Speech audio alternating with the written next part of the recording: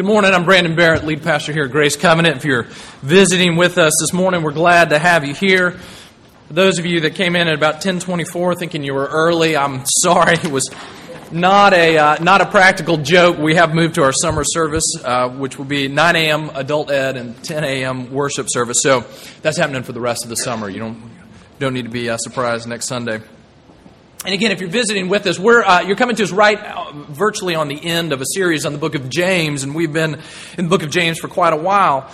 And as we do, James is he's wrapping up the letter this week, and in the couple verses that we're going to look at next week. So, as you would when you were writing a letter, many of us remember what it's like to write a letter. If you're typing an email, what do you do as you come towards the end? You start to come back to some of the most significant things. What do you want to leave these people with? Well, James is wrapping up for us this morning, and his argument that he's been making throughout James is going to come to some particular focus here this morning. So let's pray, and then we'll turn to that. That's going to be in James chapter 5. If you're using one of our Pew Bibles, you'll find that on page 1013.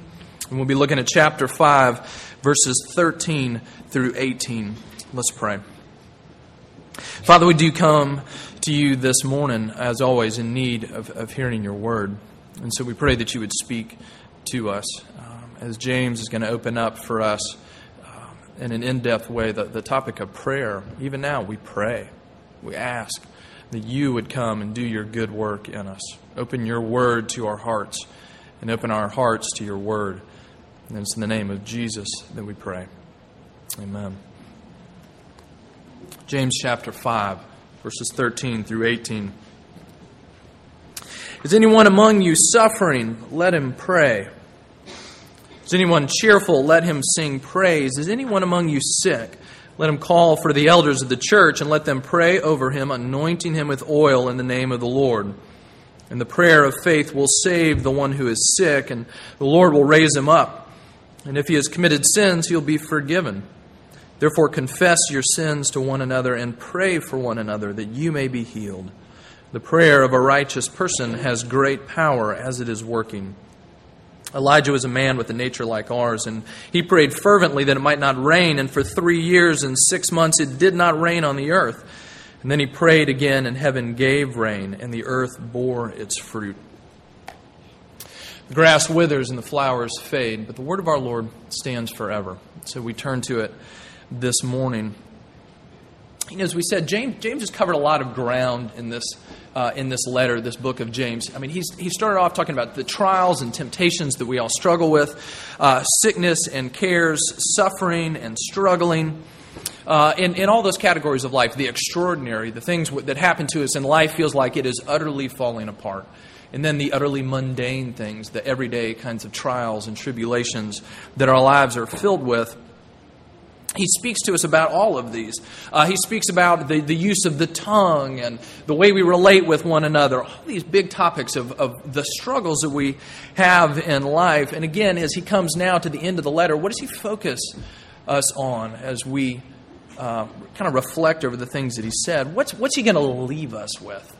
If there's going to be one thing, if there's going to be one take-home for us as we try to absorb all the many things he said in this letter, what does he want us to carry away with? He wants us to know this, that we're to be a people who pray. We're to be a people who pray. He says, all this I've spoken to you about, your sufferings, your struggles, the use of your tongue, the ways community can so quickly fall apart if you don't care for one another. He says, most importantly, you need to know that you must pray. Okay, now, if you're a longtime churchgoer, you know this is when the prayer guilt begins to descend like a cloud, okay?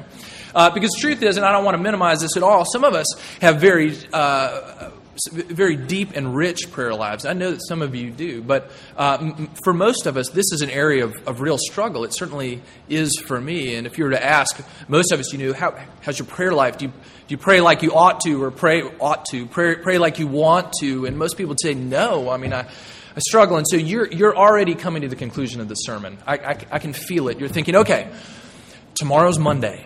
I'm going to get up and I'm going to pray. I mean, that's what he's going to, let's face it, that's what he's going to tell me to do. I'm going to get up and pray. I'm going to sort of rivet it down. I'm going to be good and disciplined this time. And that's going to last me till about Wednesday, at which point I'm going to feel guilty again and stop and not pray so much, just like we do now.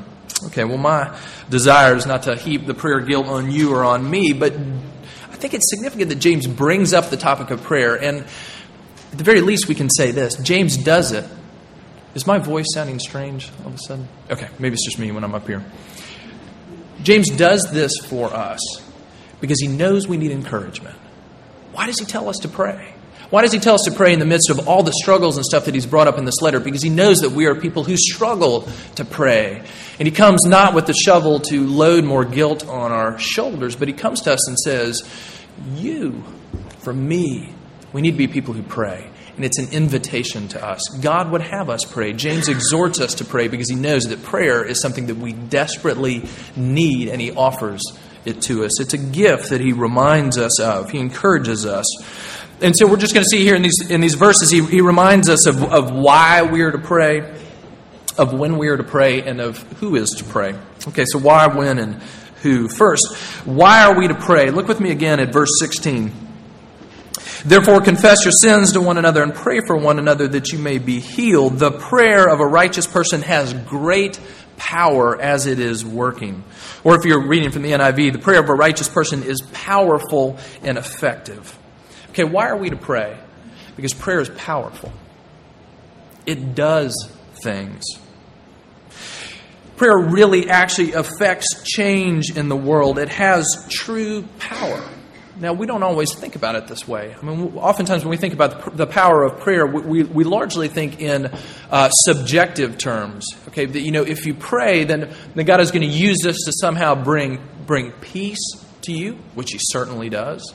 When we're, as we said last week, when we're at our last straw and we don't know what to do for somebody else, we say we'll pray for you that God would bring comfort somehow, and He certainly does. But James wants us to know that it's not only that prayer not only has subjective power, it has objective power. It really does change things in the world. More specifically, the God to whom we pray really does change things. He really does work. He really is active. You hear sometimes, especially in public settings, you'll hear of when people in times of great loss, you hear our thoughts and prayers are with you. And sometimes those are equivalent in our mind. Sort of good thoughts and prayers. And we know our good thoughts don't really change much, but do we remember that our prayers really can and really do? Because prayer is one of God's ordained means, one of His set-aside ways in which He brings real change in the world. It's one of the ways in which He actually does His work in the world. The way He actually brings change in our situation. The way He brings change in the world around us. The way He brings change, we're going to see when someone is sick and suffering, as we will see in a few moments. Now, if you think about it for a second, God didn't have to do it this way. He didn't have to include us at all. For instance, when we pray, we are not filling God in on information to which He was not already privy. Oh Lord, let me pray for this family member who is sick. Really? I'm so glad you brought that to my attention. Or Lord, I'm struggling with this in my life, or I'm feeling oppressed by this, or I've lost my job, or my children are straying, or we're not bringing information to God that He doesn't already know. And God could have, and sometimes certainly does, acts aside from our prayers. He doesn't have to wait for us to come and ask Him for something before He does it. So why pray? That's a good, legitimate question. A couple answers to that. One, Scripture, first to last, exhorts us to. It tells us to. It invites us to. But here's why. Because God has chosen to allow us to be a part of His work in our lives and the lives of the people around us. He's chosen to include us. He didn't have to. He's chosen in His sovereign power to say, I'm going to use the prayers of my people to unleash my work in the world. Some things will happen because my people come at my bidding and pray to me. We get to be a part of His great work. Didn't have to do it that way, but He invites us in that we might be a part of His work in the world. And you think about the ways in which, among other things, this unites us to our God. The way it draws us or can draw us to Him in relationship.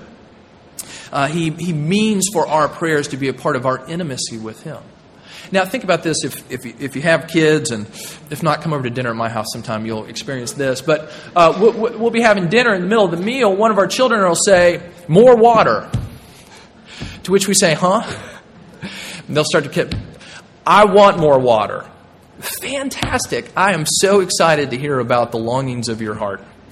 And we sit there a little while longer. Please, may I have some more water? I'd love to get up and give you some water. Yes. What are we doing? Well, not merely taking our children through the paces, though it is sort of fun to do that sometimes too. Want our children to learn what it means to ask. To ask. And when I do that with my kids, I think at least that I'm doing that for their good.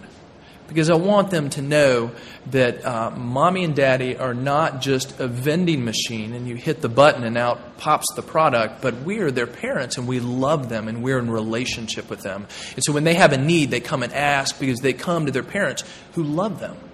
You want to be intimately tied with them in life. We think it's for their good, that we might be people who are grateful, who know that we don't receive things at random in this world, but they come to us from the hand of a sovereign and loving God. And so he invites us to come and to ask. And we need this. We need this kind of connection with our God. And we need the power of God to which prayer connects us. You know, I honestly struggle with prayerlessness myself. I think of how far I can go down any given road or any given project or any given day without really thinking, I need to pray. Not just I should pray, but I need to. This is foundational to the way God works. When I come to those points, I often think of this quote of Martin Luther's, who was so rich in quotes, both real and apocryphal, but this is one of the two.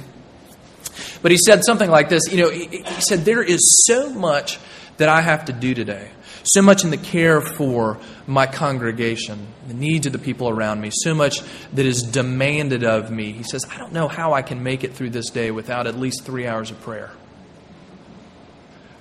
And I hear that and I think, I don't know how in the world I can make time for 3 hours of prayer. Don't you know how much I have to do? I mean, I think about it for myself.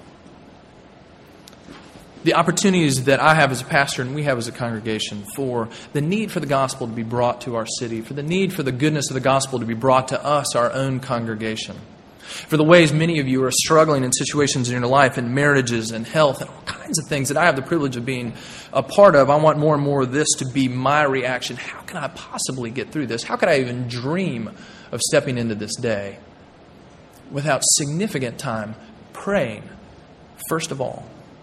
What about for you and the things that life brings to you every day and will bring to you even tomorrow? Your own struggles in your marriage, your own struggles maybe with a child in school, maybe a wayward child, maybe one that's struggling to learn, maybe a child that you look at him and think, I just don't think this person, this kid, this child of mine understands the goodness of God's love for them, and I feel like they're walking away. The struggles with work, find yourself in the grips of an oncoming midlife crisis. All those things. Do we have this kind of response? This has the power to crush me. I cannot step into it today without praying. I cannot step into it today without really coming before our God and Father and seeking out His aid, of laying my life before Him, of asking Him to be at work. I don't have the wisdom to do this. I don't have the strength that it takes. I don't know what my child needs. I don't know how God might put this back together at work. I don't know how God might work in my marriage, but I know that He is God and He is good. And so I must pray because our prayers have power. God is seeking relationship with us. First to last, that's the story of the Bible. Him coming to seek and save that which is lost, drawing us into relationship. And as He pours His power into our life, it so often comes through the avenue of prayer because He wants us to know Him and know Him intimately. And that would be the source of power for us. Okay, so that's why we're to pray, because prayer is powerful. When? When are we to pray? What we see here in verse 13 and 14. Is anyone among you suffering? Let him pray. Is anyone cheerful? Let him sing praise. Is anyone among you sick? Let him call for the elders of the church and let them pray over him. In very short order, James goes through three experiences of life in which we're to pray. And his overall point is that when are you to pray? Always. At every turn, everything that life brings your way. First, he says, is anyone among you suffering? He is casting his net wide. And again, this is a word he's used in the first couple chapters of James. He talks a lot about suffering. Is any one of you suffering? In any of suffering's many appearances in our lives. He's going to talk about health specifically in a minute, but all those relational kind of struggles, all those personal kind of struggles. Does anyone feel their family falling apart? Is anyone struggling at work? Is anyone struggling with the voices in their own head? Is anybody struggling with that seeping darkness that seems to be taking you over? He says, is anyone suffering and struggling? Then let him pray. Let him come and bring his needs to our Father in all the experiences of life. And as we said last week, as we spoke briefly about prayer, is this first reaction for us, or is this last resort? We be a people in the middle of our suffering who come quickly to pray. And then the second situation he brings into view, he says, anybody cheerful? Let them sing songs of praise. And songs of praise are a form of prayer. When we sing hymns together, when we sing songs of praise together in a setting like this on a Sunday morning, those are vocalized prayers. For some of us, they sound beautiful. For others of us, they sound like it sounds when I'm singing on the front row here. But we are singing praise. And it is a prayer. He says, if you are cheerful, bring that to God too. Every experience of your life. I was thinking about that this weekend. Elizabeth and I were in Pennsylvania yesterday. Was able to had the honor of performing a wedding for one of our church members, a former William and Mary student, Ren Lucas, who many of you will remember. And as we were at that wedding, prayers being offered of praise and thanksgiving, us singing hymns together as a congregation with this couple who is being joined together in marriage. And the entire service, I've never done a wedding like this, entire service, there they are, hand in hand, staring at each other right in front of me, bawling. I mean, from the first moment, both of them just crying their eyes out the whole way. And what I saw in that was two things. One, a joy. Is anybody cheerful? Is anybody rejoicing? Is anybody in the midst of the profound joy of the day of your wedding? And they cried and they beamed at each other in the midst of their singing as well. As they together were taking their joy, whether they were thinking about it consciously this way or not, but they were experiencing their joy in the presence of God as they sang praises to Him. Is anybody cheerful? Sing praise. Give thanks. Your good Father wants to hear your good praise because He's in relationship with us. But then, as you can see here in verse 15, 16, James spends the most of his emphasis on this. He talks about praying when we are sick. Again, verses 14 through 16. Is anybody among you sick? Let him call for the elders of the church. Let them pray over him, anointing him with oil in the name of the Lord. And the prayer of faith will save the one who is sick, and the Lord will raise him up. And if he has committed sins, he will be forgiven. Therefore, confess your sins to one another and pray for one another that you may be healed. The prayer of a righteous person has great power as it is working.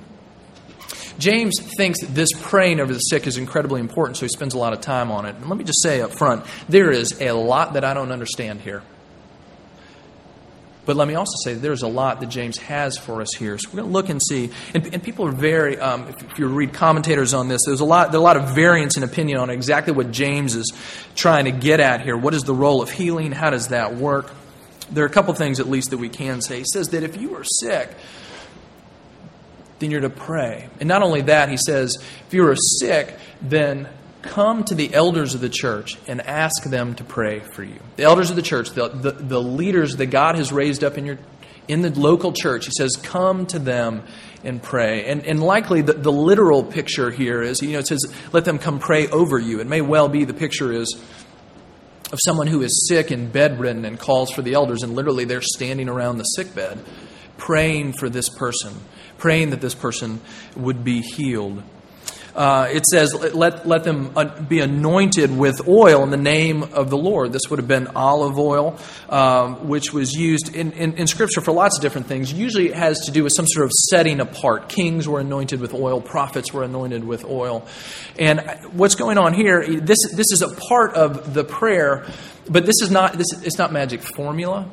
It's not sort of the little magic rite that happens that affects the prayer. And in fact, if you're to read right past this statement about the oil, it says, the prayer will bring about the healing. It's not the oil, it's the prayer. But like so many things, God gives us these tangible pictures of what He's doing. And even in this action of somebody being anointed with oil, this physical picture of being set apart by prayer now for a special prayer for God's healing. It's a way of recognizing and setting apart.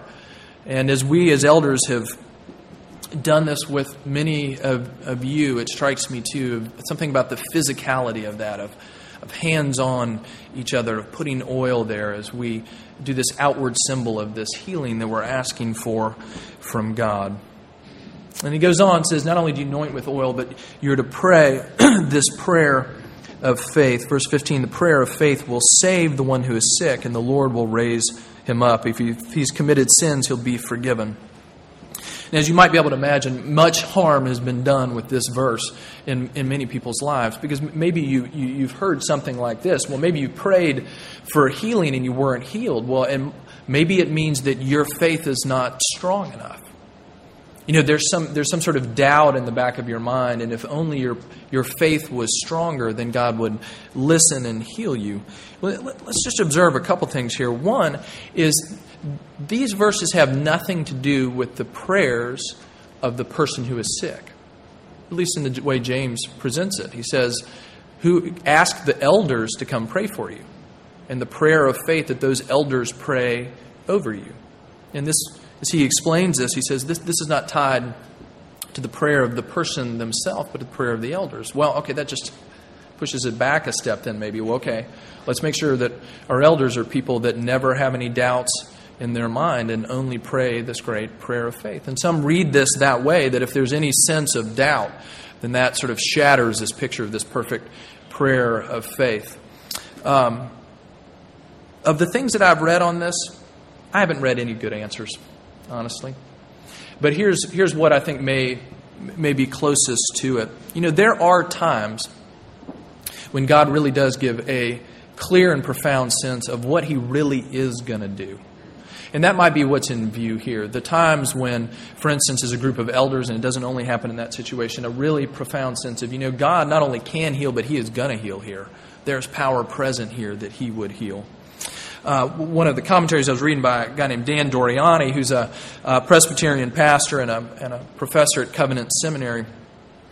And he tells the story about when he was an elder in the church, back when he used to be a college professor. And he said a friend of his who was very ill came to him and came to the elders of the church and asked them to pray over him. This was a life-threatening thing. And so, as he says, in good Presbyterian fashion, we set up a study committee and looked at the question for about 6 weeks. And, he says, all this time I'm hoping my friend wasn't going to die before we finally got around to figuring it out. Because he said the elders in the church never did that. So they looked at this and tried to figure out, what are we supposed to do? And they came to the conclusion, okay, we need to pray for this guy, and we need to anoint him with oil, and we need to pray.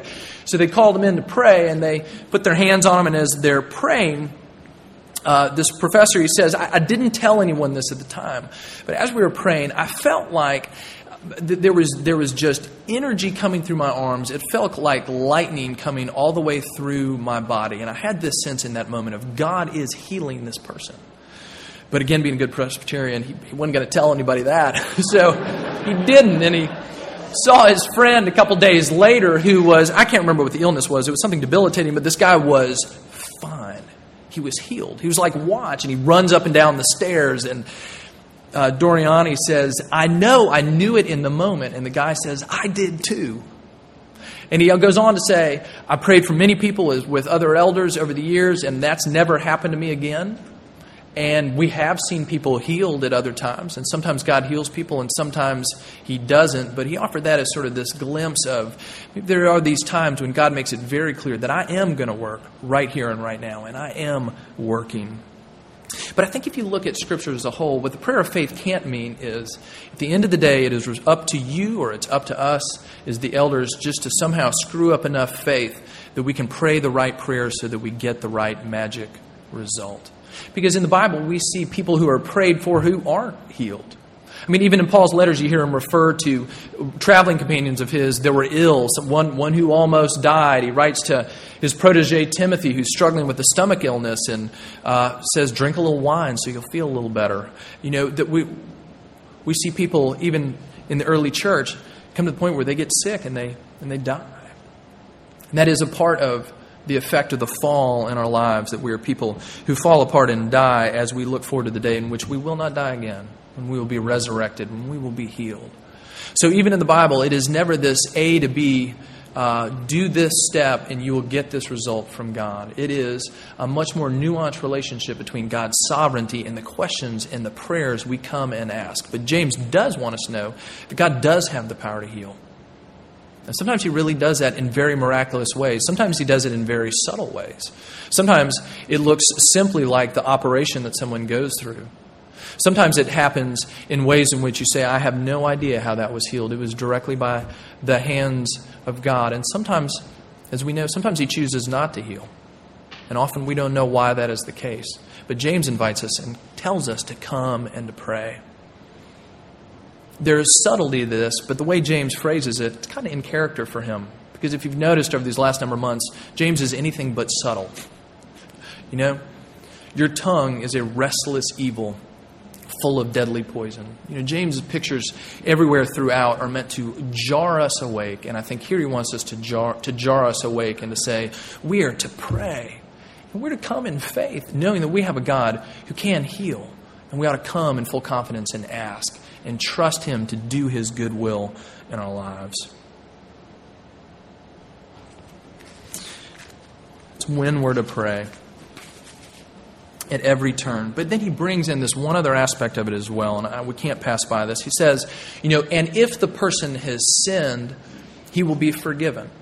Okay, now what's going on there? And he goes on and says, let's pray for each other as well. Confess your sins to one another. Pray for one another that you may be healed. I've had this conversation with some of you before too. Something drastic happens in your life and you think, is this a result of my sin? Is God somehow punishing me for something that I've done? James brings up the possibility, as Scripture brings up in other places, that sometimes our sickness really is tied to sin in our life. Okay?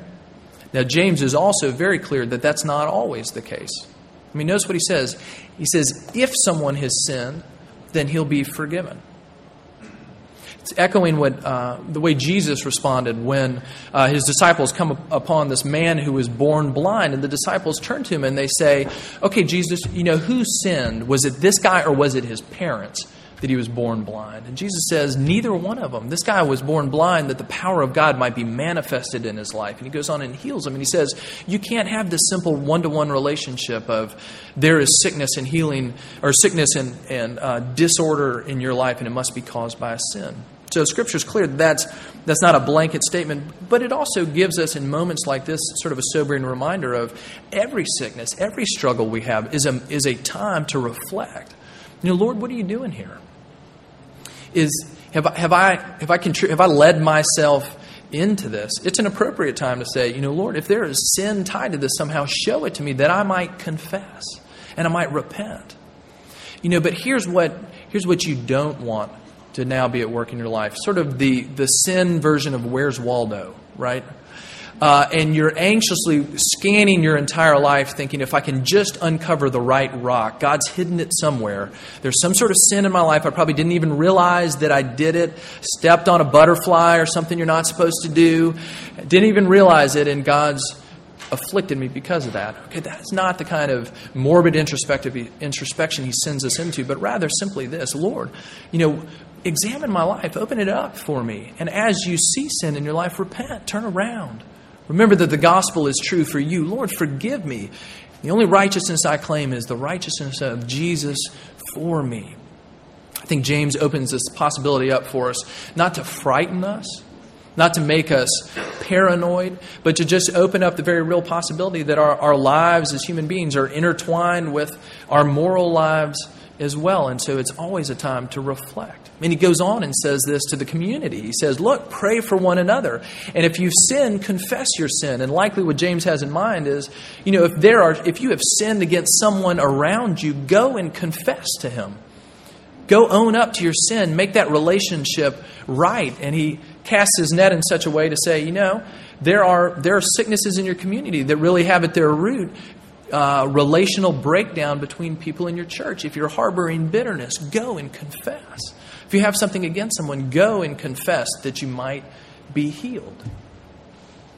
Now, I'm trying to walk this very careful line between, on the one hand, we need to take very seriously the effects of sin in our life, and we need to think about that possibility. And at the same time, I do not want you going home navel-gazing into your life in a morbid way. Instead, you can come in full confidence before God and say, God, show me if there's stuff here you want me to see. The Holy Spirit is at work in God's people in order to convict and bring stuff to mind that we might confess. It is not something that He is trying to hide from you, but in your sickness of any kind, just as in every circumstance of your life, He is using those things to draw you close. And so may we be people who pray. How do we apply this? Well, a couple things. When you're really sick, when your life is crashing down in that particular way, come ask the elders to pray for you, to anoint you with oil. Pray prayers of faith over you. We will do that. James tells us we should. We will do that gladly. And when you're sick and struggling, pray for each other. If you're sitting there today and you're thinking, I have this against that person and I do not want to talk about it, go and confess. Make things right. It's an invitation for us even today. Okay, that's when we pray. And lastly, who is to pray? Well, clearly everybody. I mean, he talks about, this is an exhortation to us. He talks about the elders praying. He talks about us praying for each other. But then you hit this one verse 16, the prayers of a righteous, the prayer has great power. Great, but here's what it says. The prayer of a righteous person has great power as it's working. The prayer of a righteous person. Okay, where does that leave us? Maybe we could do a little survey and we can identify the ones of us who are most righteous, and we can have those people pray for us. I mean, you could read it and really think that, because surely God doesn't listen to me. When He speaks this to the church, it means you. When He says the prayer of the righteous one, He is saying the prayer of any average believer in Jesus. He's talking to you, and He's talking to me. Listen to what this idea of being righteous. Listen to what Paul says in Philippians chapter 3. He says, "For Jesus' sake I have suffered the loss of all things, count them as rubbish, in order that I may gain Christ and be found in Him, not having a righteousness of my own that comes from the law, but a righteousness that comes through faith in Christ, the righteousness from God that depends on faith." Romans 3 says this, "But now the righteousness of God has been manifested apart from the law, the righteousness of God through faith in Jesus Christ for all who believe." Who are those who are righteous? They are those who have been made righteous, who have been made right, who have been forgiven by Jesus, who have been given the dressing, the cloak of Jesus' righteousness laid on us. Who could possibly pray these prayers and say, "Listen to me, Jesus, listen to me, God, for I am righteous"? Well, in one sense, all of us as God's people can. We say, "Lord, I come to you dressed only in the righteousness of Christ. And so I come boldly and I pray." I mean, he gives us an example of a prayer. Who can pray these prayers? He talks about Elijah. If you're in Sunday school class, we've been talking about Elijah the last number of weeks. And Elijah, who did these amazing and miraculous signs as he was an Old Testament prophet, doing these unbelievably powerful things in front of God's people. But what does James bring to mind for us? Elijah, he says, Elijah was a man with a nature like ours. And he prayed fervently that it might not rain, and for 3 years and 6 months it did not rain on the earth. And then he prayed again, and heaven gave rain, and the earth bore its fruit. He prayed, and it stopped raining for 3.5 years as he prays, as God directs him in his office as a prophet. Okay, it's easy to look at that and go, I'm no Elijah. And in one sense, that's certainly true. But what does James point out about Elijah? He's a guy just like us. He's a person with a nature just like ours. He is a righteous person, made righteous, just as we have been. Who can pray? People like Elijah. People like us can come and pray because we've got God's invitation. But at the end of the day, sometimes I still want people to pray for me. Don't you want that too? James exhorts us to pray for one another. And so as we are enabled to pray, we do need to remember that there are others praying for us. And most significantly, there is one praying for us who prays powerful prayers, who is a righteous man, who prays prayers like this outside of a tomb amidst a mourning crowd. Lord, be at work here. I pray this so that they will know. Lazarus, come out. One who comes and prays prayers as demons are cast out, as sins are forgiven, as people are healed. Because Jesus came and prayed. And He came and He prayed for us, and He continues to do just that. Listen to what Romans 8:34 says. This is a remarkable verse for us. Paul tells us that Jesus died and He was raised again. And what is He doing now? He tells us He is seated at the Father's right hand, interceding for us, praying for us. We are a people who are being prayed for even this very moment. How can we have confidence to pray? Because we have received the righteousness of Christ. How do we find comfort in being prayed for by others? We remember first and foremost this, that Jesus is praying for us. He sees the suffering, the trial, the cheerfulness, the sickness, and He is at work praying for us even now. We are not a people who are alone. We are not a people who are simply stumbling in the dark. And James doesn't simply say to us, come on now, start being disciplined and start praying more. Instead, he says, come and pray. Don't you see what is laid before us? Prayer is powerful. God uses it to do real things in the world. He comes to us and He says, we are invited and called to pray at every moment in our lives, in every circumstance of our lives, because God is listening and He is at work. And we are to come and we can pray because we've been made righteous in Christ, and because that righteous Christ prays over us even now. Even when you don't know the words to speak, even when you barely know how to open your mouth, He is praying for us. And so we can be a people who pray as well, and who pray for each other, and who can be expectant in the midst of the struggles of life, in the sickness of life, who can be joyful in the cheerfulness of life as we live all of life prayerfully in the presence of our God. Let's pray. Father, we do come now and pray. Here we are, this little corner of the world in Williamsburg, Virginia, and You are listening to us right now as we pray. Lord, You hear the groans of our hearts. You see the sickness. You know of the struggles. You know of the inner darkness. You see all of it. And You invite us to come and to pray. You promise to use our prayers for good. They are powerful because You are powerful. You call us to come and remember that our righteousness comes only from Jesus. So we can set aside our efforts. We can set aside our desire to be polished enough and perfect enough, and just cease all our pretending, because it's to Jesus that we cling. He is the one praying for us, and it's because of Him that You hear our prayers even now. Meet us in our need. We are Your people, and we cry out to You. Let the cheerful bring You their joy. Let the suffering bring You their needs. Let the sick bring to You their struggle, their desire for healing. And all of this we pray to You in the name of our Lord and Savior Jesus.